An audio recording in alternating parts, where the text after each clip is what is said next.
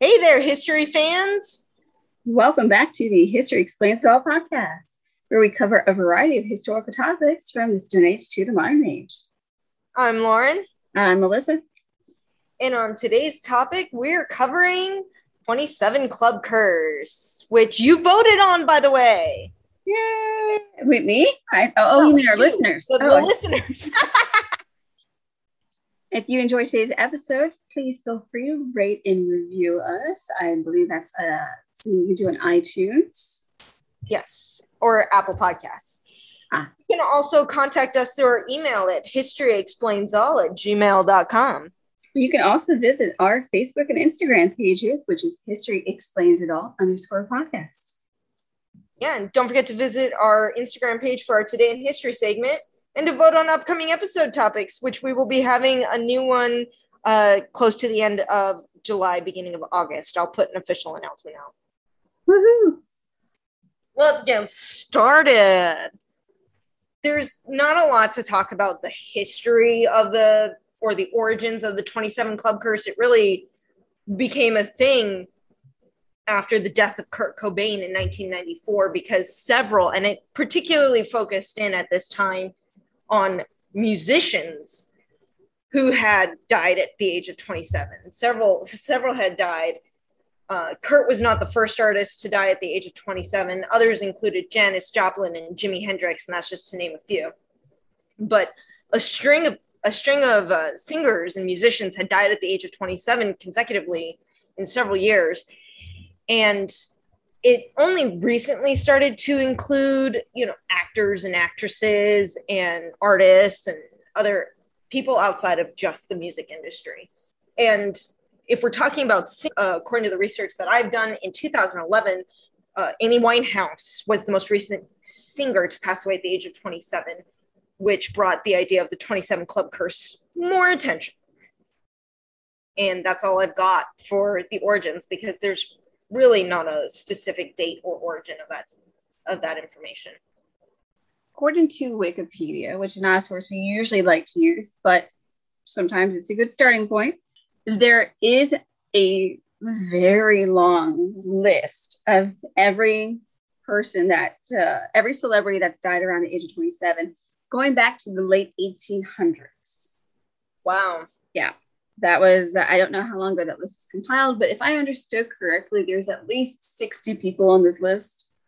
I don't know, but I do know that one of my sources is the Rolling Stones, and they have a list starting with Robert Johnson in 1938. So he's not the first, but he is who I'm going to start talking about first. So what Lauren and I both did is we're not going to go through every single one. We just sort of cherry picked some of the more prominent ones just to give an idea. And so we each chose two. So we don't want to make this go very long.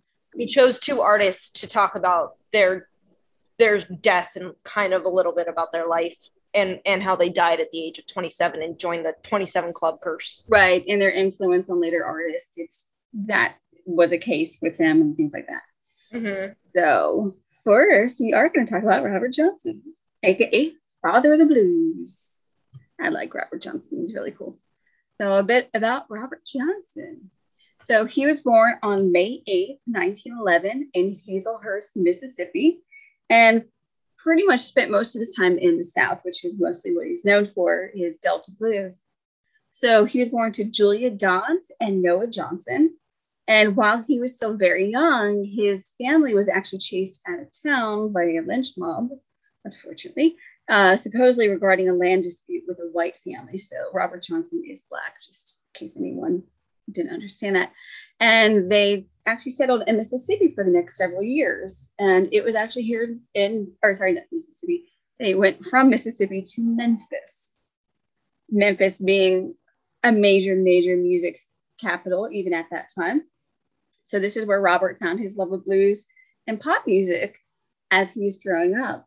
And though he's mostly known for his blues playing, he was also very proficient in pop music, jazz, as well as country. And after he lived in Tennessee, he moved to Arkansas for another few years, then returning to Mississippi probably looking to find his birth father, whom he didn't actually live with. And it was at this time in his late teens that he met Isaiah Zimmerman, who was another musician who helped him to perfect his guitar playing. So it is said that prior to going back to Mississippi, Robert Johnson was not very good at the guitar. And then meeting Isaiah Zimmerman, who helped him perfect his guitar playing, afterwards, he was amazing at the guitar. Some people play it up to the legend of Robert Johnson, which I'll get into in just a minute. But not including the legend, if you think about it, he was back in town for about 2 years learning to play the guitar before going back to visit friends and family and other places that he's gone to. And like, oh, wow, he's amazing. It's like overnight. It was really a 2-year difference, which is a long time to learn how to proficiently play the guitar. But given that there's a tale about Robert Johnson and his selling his soul to the devil, but there's also something similar about Isaiah Zimmerman. So it's known or said that Isaiah Zimmerman learned, quote, supernaturally to play the guitar by visiting local graveyards at midnight and sitting on the tombstones and learning how to play the guitar, which is exactly what they did. But it wasn't so much a supernatural way of learning as it was at the time. Graveyards were really quiet and no one was there to bother them.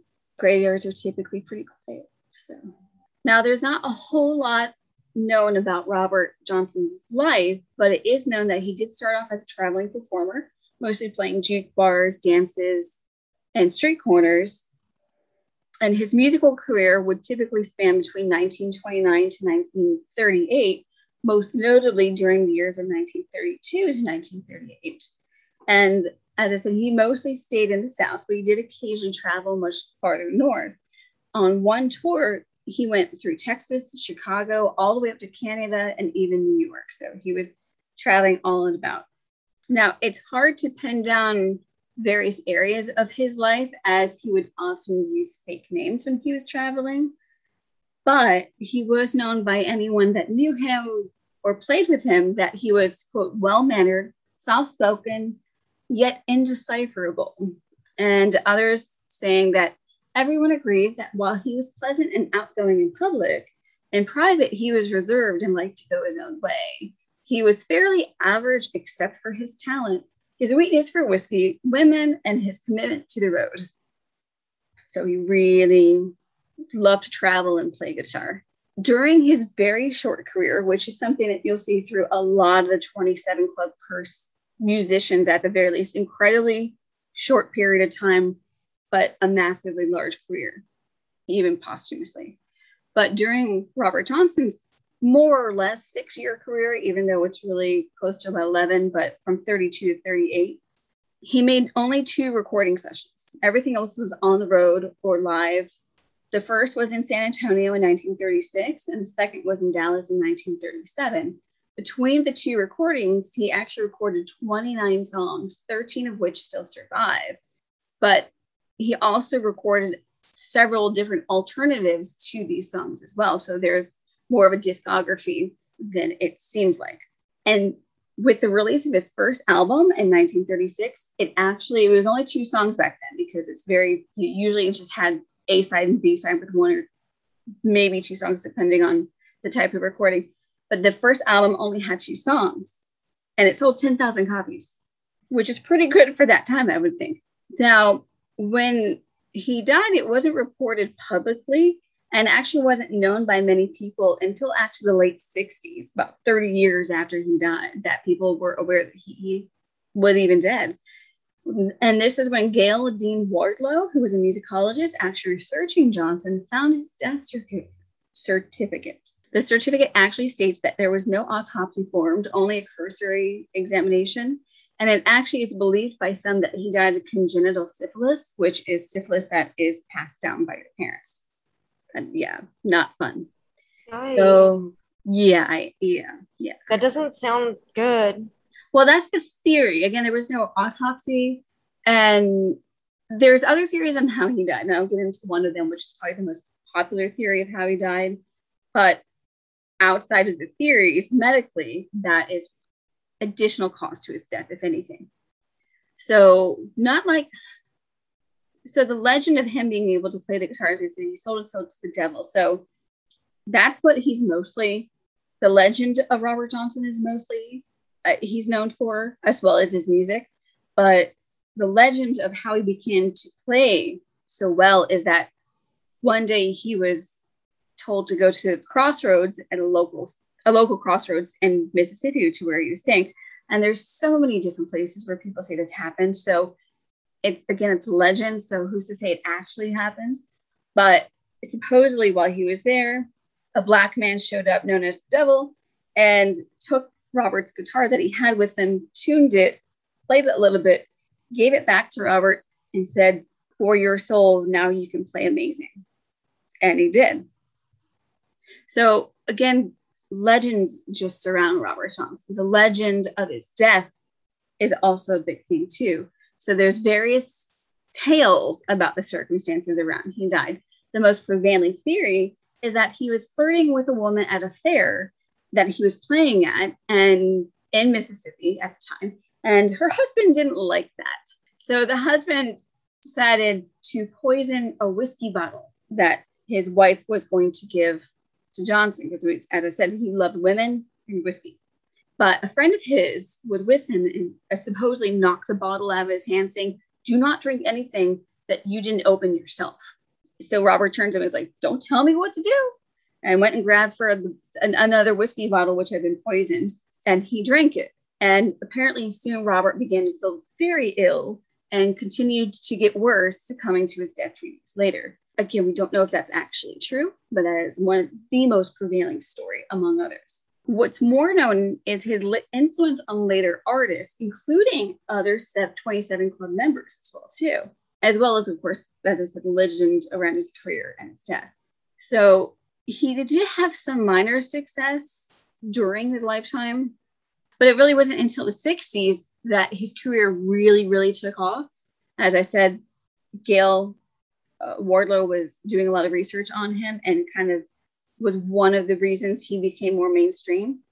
So after hearing some of his songs, John Hammond, who was part of Columbia Records at the time, in 1938 went looking for him to actually book him for a concert at Carnegie Hall, which is actually a really big deal. However, he was a little late, having found out that Robert Johnson unfortunately passed away not too long before he came looking for him. But he didn't know. And again, in 1941, Alan Lomax, who also worked for Columbia Records, came looking for Johnson, also only to find out that he had died several years before. But what Lomax did is he actually set about collecting his recorded works and then eventually put them into an album called The King of Delta Blues Singers, which was released in 1961. And this actually kind of put Robert Johnson on not only the national music scene, but also the international music scene as well. And it's also, again, it's the 60s, there were many up and coming artists bringing their own style of music to the scenes, many of which were actually influenced by the playing in the lyrics of Robert Johnson. And these would actually include Eric Clapton, who is famous for saying that Johnson was, quote, the most important blues singer that ever lived. Also influenced Bob Dylan, Robert Plant, and Jimi Hendrix. And then because of the resurgence of Robert Johnson's influence, various covers and music over the years, there have been biographers who have attempted to reconstruct his life. Most notable is the 2019 biography by Geraldine Wardlow and Bruce Conforth called Up Jumped the Devil, The Real Life of Robert Johnson. There's also The Search for Robert Johnson and Can't You Hear the Wind Howl, The Life and Music of Robert Johnson, both of which of those came out in the 90s. And he was also one of the first inductees into the Rock and Roll Hall of Fame. So, interesting life. Okay, so moving on. I guess I got the second one too. So we're going to talk about another blues, but this time it's a lady. In fact, the first lady of blues herself, Janis Joplin. Yeah. So Janis Joplin was born in January 19th, 1943 in Port Arthur, Texas, and developed a love of music at a very young age. In fact, would often be performing and singing in her church choir. And apparently she was a good student with good grades up until about high school. But usually once puberty kicks in, the bullying sometimes tends to start. And it was also around this time that people tend to sort of rebel and try to find who they are. So again, she's growing up in the 50s. So in high school, she was rebelling against the social and norms and the fashion norms of the 50s fashion of usual skirts and dresses, and decided mostly to wear men's shirts with tights or even mini skirts. And unfortunately, this got her a lot of teasing, with bullies calling her a pig and others saying that she was sleeping around and promiscuous because she wasn't wearing what society said people, or at least women, should be wearing. But then come the 60s. So she eventually would be part of a group of male friends that she had, and they also shared similar tastes in music, and also the quote beat generation, which was the generation of the 60s that rejected social norms and believed in creative expression. So not so much the hippie movement, but maybe you could say maybe a early branch of. And it was also around this time that she developed not just a love of music, but a love of blues, jazz, and folk music. And by the end of high school, she had a reputation as, I love this, quote, ballsy, tough-talking girl who liked to drink and just be outrageous. Love it. So after high school, she floated around a bit. She went to one semester at Lamar State College, and then over to Port Arthur College, and then went over to Los Angeles in 1961. But her time there at trying to make it as a musician didn't work out. She ended up moving back to Texas, and then on to the University of Texas at Austin in 1962. It was here she actually began studying art and performing at Folk Sings, which was a casual musical gatherings where people could perform anything they wanted to, anyone could perform. So by 1963, she did try her hand on the West Coast again, but this time in San Francisco with her friend Chet Helms. And her and Chet and their friends would go around town playing gigs and performing, even at one point on a side stage at the Monterey Folk Festival in 63. And unfortunately, it was kind of here that her drinking and excessive drug use was really taking its toll. She'd already started using, I can never say this word, amphetamines and heroin around this time. So it was really causing her a lot of distress. It was being very detrimental in her life. So in 1965, she traveled back home just to kind of take a break from her partying lifestyle and I guess calm down a bit. The next year in 66, her friend Travis Rivers actually asked her to audition for a new band that was based in San Francisco called Big Brother and the Holding Company, which was her first known band. And actually the manager of which was her old friend Chet Helms. And her audition was apparently a massive success, and she was very quickly inducted into the group.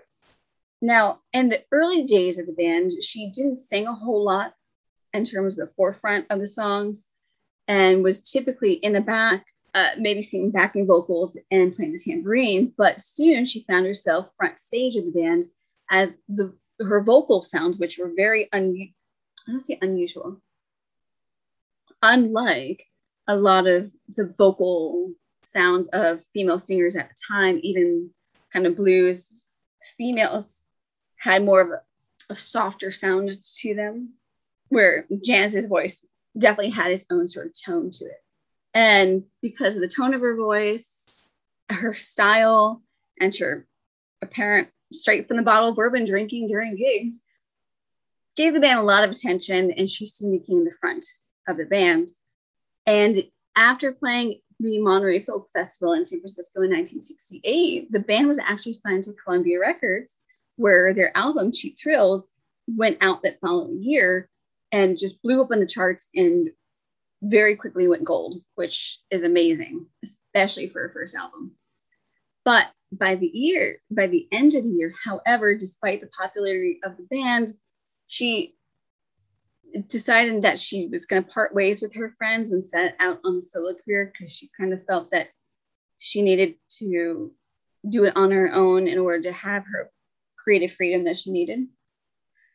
And it was released in 1969. So I was going to go back a little bit. So she performed at Woodstock in August of 1969, which was a massive hit, of course. And her first solo album came out the following month. But the first album wasn't received very well.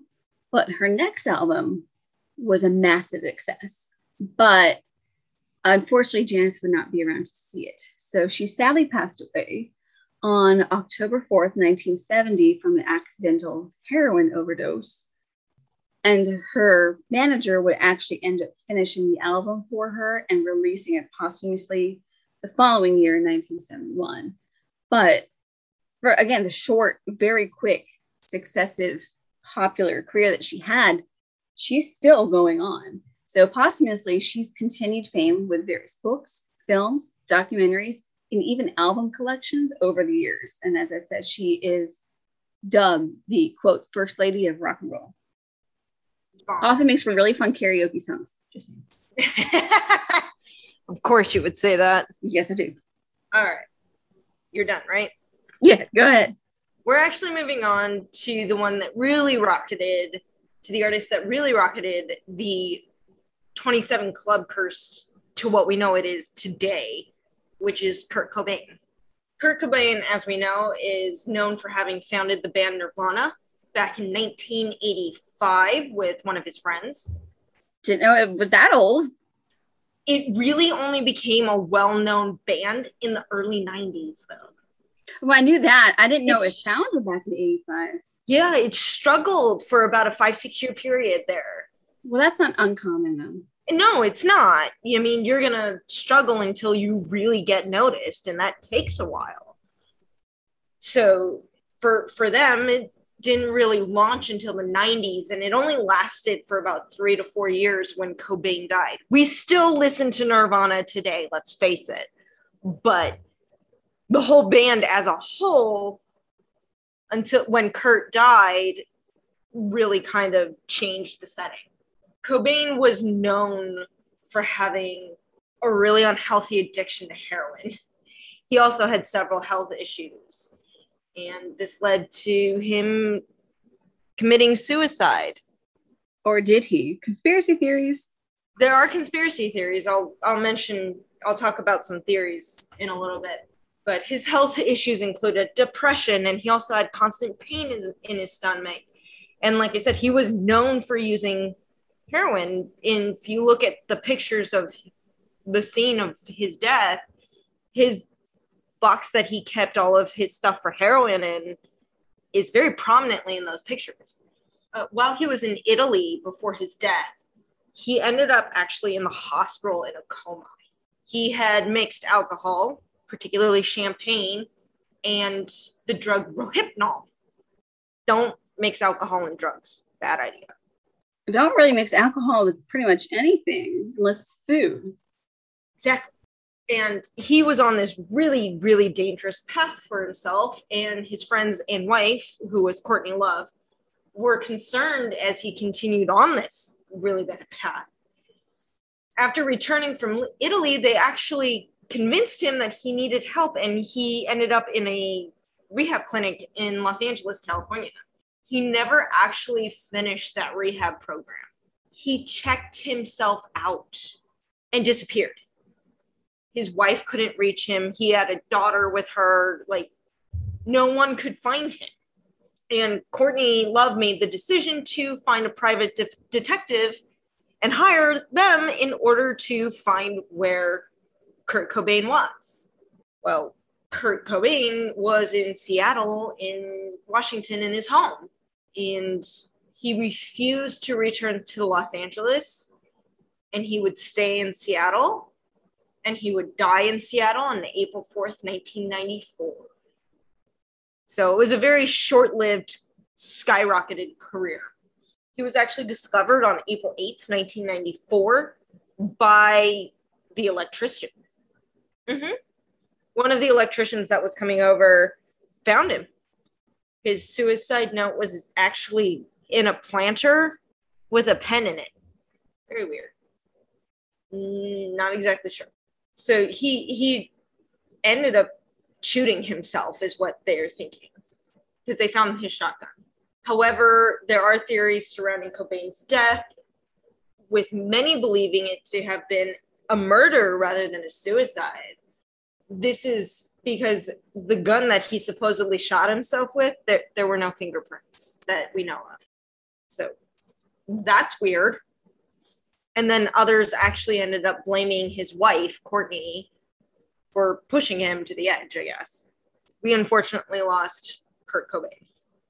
Then we have Amy Winehouse, who is the most recent musician, singer in the music field to have died.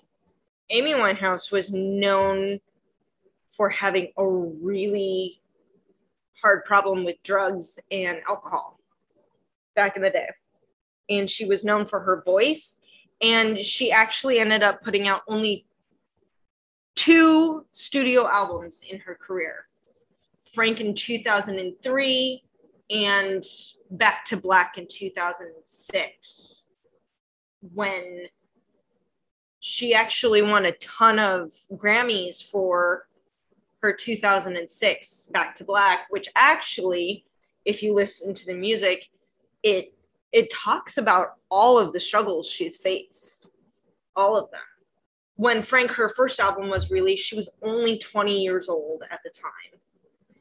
And it became extremely popular rather quickly, and it skyrocketed her to fame, which once she got famous and was starting to make money, she struggled more than she ever had before. Before she became famous, she was known for drinking and doing marijuana, but she never did hard drugs like heroin or cocaine or anything like that. And that all changed after she skyrocketed to fame, and also after she met her boyfriend and later husband, something Fielder, Blake Fielder Civil, that's it. And Fielder Civil introduced her to heroin, actually. And not only that, he himself became like a drug to her. It was a constant on again, off again relationship, and they kept breaking up and going back together and separating and going back together. Not only that, he was in jail a lot. A lot of the times he was behind bars quite a bit. And she did, short stints in rehab, and unfortunately, none of them stuck. She was constantly still drinking and doing alcohol. And by 2007, she was having multiple drug and alcohol related issues, and that actually affected her performances. A lot of her shows got canceled. One of her tours was canceled midway through because she wasn't even showing up. People booed her off stage because she was drunk on stage. It just created a lot of problems. And in 2008, she was actually diagnosed with emphysema. And emphysema, if you don't know, basically is damage to your lungs, and it hinders your ability to get enough oxygen to your body. It should have been a sign that she should have stopped what she was doing. She should have stopped the drugs. She should have stopped alcohol. She should have stopped smoking, which she did as well. She did not. None of that. It changed nothing. And she also supposedly developed an eating disorder. Didn't say which one. Couldn't find which one. And later on, around 2008, she made the statement that she actually had quit drugs completely. However, she did continue to drink alcohol. And she ended up in rehab one last time. And she finished the program and came back out with really high hopes of turning everything around. She was married to Blake Fielder Civil at this point. They got married in 2007. And they divorced in 2009, by the way. So that really bad cycle with her husband or ex-husband was still going. And she even tried to have a comeback tour with her first show in Belgrade, Serbia. And it ended up completely failing because she was drunk again on stage. And she ended up dying on July 23rd, 2011. She was discovered dead in her apartment due to alcohol poisoning. She was discovered by her bodyguard, Andrew Morris, who was living with her at the time. And around 10 a.m., he knocked on her door. He checked on her. He thought she was still asleep. But around 3 p.m., it was still quiet. She hadn't gotten up, nothing. So he went to check on her again, and she was in the same position she was in when he checked on her at 10 a.m. And so he went up, checked her pulse, and discovered she had no heartbeat. And she died of alcohol poisoning because she had a blood alcohol level of 0.416. 0.416. Your face says everything. Damn. Yes. I'm sorry. We don't usually curse, but wow. Holy bejesus. Okay, to give an example, at least here in America, if the legal limit for driving intoxicated, which never should do anyway, but your blood alcohol content has to be 0.08 or lower. Exactly. She is so many. I mean, I believe once you hit like 0.2, you're already intoxicated, like near death intoxicated. She was over double the limit. Yes. And that limit is known for killing people. Well, I think 0.2 is going to kill you, let alone double. Yeah. For sure. Exactly. So she was actually discovered dead due to alcohol poisoning. She was found with at least 2 bottles of vodka on the floor that were empty. And that's probably just a little bit of what she drank that night. So unfortunately, she was lost. And they did make a documentary in 2015 for her, or about her, really. And there were a few songs that were published posthumously. So what's interesting about Amy Winehouse and Kurt Cobain particularly is I believe they both had the same views regarding their musical careers. Neither of them really wanted fame. They're both quoting as saying, I'm not in it for fame, I'm not in it for money, I'm in it for the music. Amy Winehouse is known to have spoken to her doctor about not wanting any psychiatric treatment because she didn't want it to mess with her musical abilities. Like I said, she wrote Back to Black all about her struggles with alcohol and drug addiction. And one of her most famous song, Rehab. Back to Black, Rehab. Go listen to that song. Read all the meaning into that. It's insane. And it hit Amy extremely hard because she had no idea what to do with it, I think. That's my opinion. But it just hit her really, really hard. And then also when you have someone in your life like Blake Fielder Civil, it's not going to help you. Well, I think, and again, in comparison to Cobain, I think Courtney Love was considered to be something similar to that. Enablers are not good people. But Courtney actually pushed him to go to rehab. Blake Fielder did not do that, to my understanding. Her family and her doctor tried to get her into rehab, is what my understanding from the research I did was. Her husband her ex-husband less so.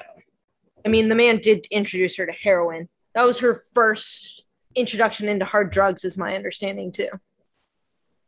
On to the conclusion. Same as the opening, there really isn't much of one.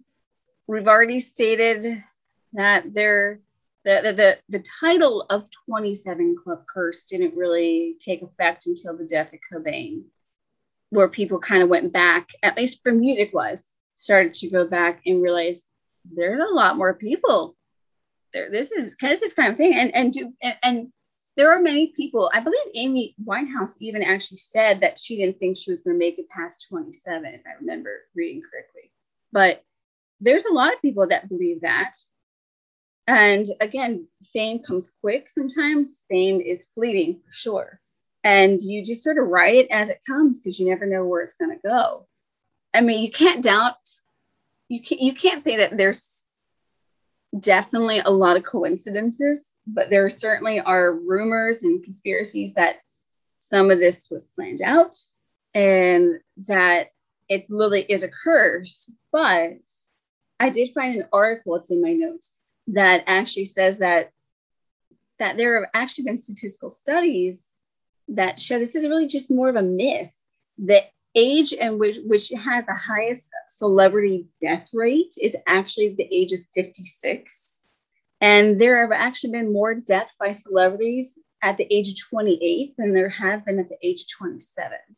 But what is particularly interesting about this 27 curse, as I've mentioned before, is many of these, particularly music artists, but just the people on the list in particular, have very short careers, very fast-paced, very high celebrity, fast-paced, short careers just prior to their deaths. And the one article I was also reading kind of described these people as beautiful, broken souls. And I think a lot of them are people who are just sort of trying to find who they, 27 is really young. It doesn't seem like when you're 20, 27 seems like forever, but 27 is still relatively young. I mean, when you're in your 20s, you're looking to find yourself. You're looking to figure out what you like, what you don't like, what you want to do as a career if you already have to figure it out. You're just sort of looking to live life and have fun in the process, but also finding a way to express yourself, which sometimes doesn't always come very easily. So I think it's really more of, we know the 27 Club curse because a lot of the people that died at 27 are not only just really famous people, but famous people that have influenced. And we're just mostly talking about musicians, but there are definitely actors and painters and artists that are on this list for sure. But we're talking mostly musicians. A lot of them were just people who were trying to express themselves and find themselves and just achieve fame in the process, whether they were looking for it or not. But a lot of them are highly notable people that have influenced ongoing generations, influenced the generations they were in, were influenced by other members of the 27 Club curse prior. Robert Johnson influenced the 60s because he became incredibly popular. We have several 27 Club people that died throughout the 60s. And Janis Joplin died 2 weeks after Jimi Hendrix. 1970 was a big year. And then I think only a year or two prior, Brian Jones died, one of the founders of Rolling Stones. And crazy. The late 60s, the late 60s into the early 70s was just a very influential, rough, hard, politically charged, culturally charged time. And there was a lot going on. But a lot of notable musicians really came out of that era. And we are still influenced by them today. And we will continue to be influenced by them. Their records are still selling and making money. So I think it's more of, not so much as it is a curse, as it is that we recognize that the people part of this particular, quote, club are people that we look up to or are influenced by. It's insane how many people have died that have been at their height of their careers too.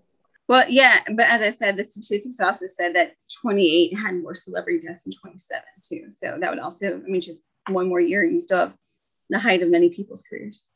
I'm just talking about in the 27 Club. Oh, specifically just for the people that are in that particular club. Yes, absolutely. Yeah, that's what I meant. Like, if you look at all of these people, and it's only, like I said, it only recently has started to include other forms of artists, like actors and actresses. They even included Anton Yelchin, who died at 27 by a freak accident. His car rolled on top of him. Oh, yeah. You also have, like you said, painters and artists. I think there's even a couple writers in there at the very least, for sure. Yes. Painting. Yeah, there's quite a few. Anything else you got? I don't have anything else to add because, it's kind of hard to do something like the 27 Club curse because there's no solidifying facts about when it started, how it started, and how it came to be. You don't have all of that. Unfortunately, and it's more of like, I'm not sure I consider it a curse either. I think it's more of a myth than a curse. Yeah, that's true. I kind of just see it more as something that we we came up with this title to give it something, right? To give it some kind of meaning. And it's kind of like, I would think of it more like the Mummy's Curse, which wasn't really a thing. It's not a curse. No. People died of actual natural causes from that. Years and years after it. Oh no, Lord Carnarvon died rather quickly after. He did, but some of the other people died 10, 15 years later. Yes, but people needed to give it something to connect all the dots. And of course, you don't think of things like spores and everything else that's in that tomb.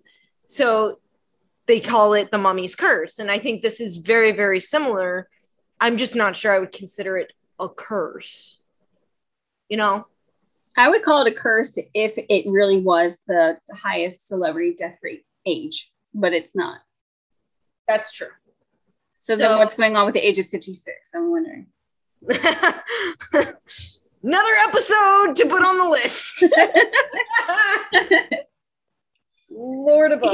Speaking of lists, now we only covered 4 people out of this massive list of 27 Club Curse members. I do have a link in my notes.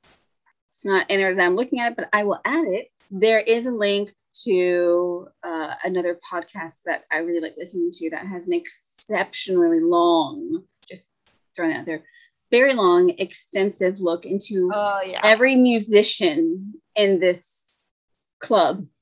And just FYI, it's about 3 hours long.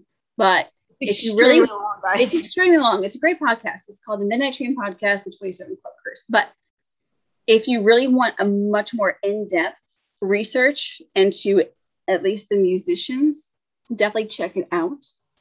They're really, really well researched if you want to listen to something that's about 3 hours long.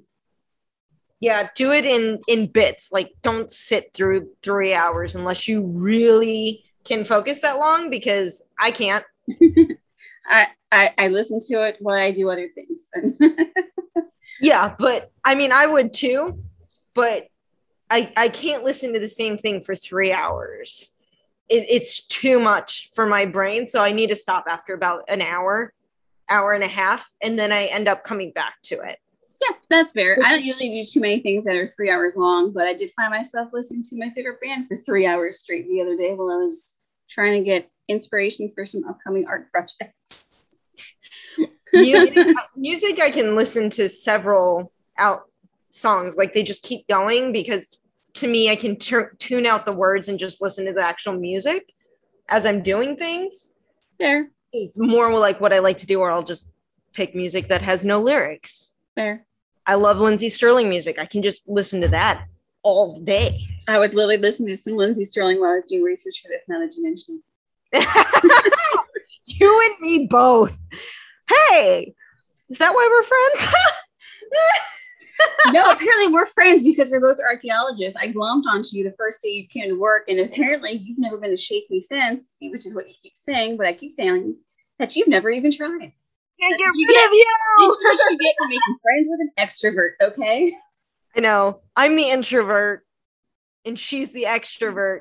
And that was not already obvious. And I feel screwed. But that'll do for this episode of History Explains It All. We hope to see you next week as we continue to trek through history to explain it all. Bye. Bye-bye.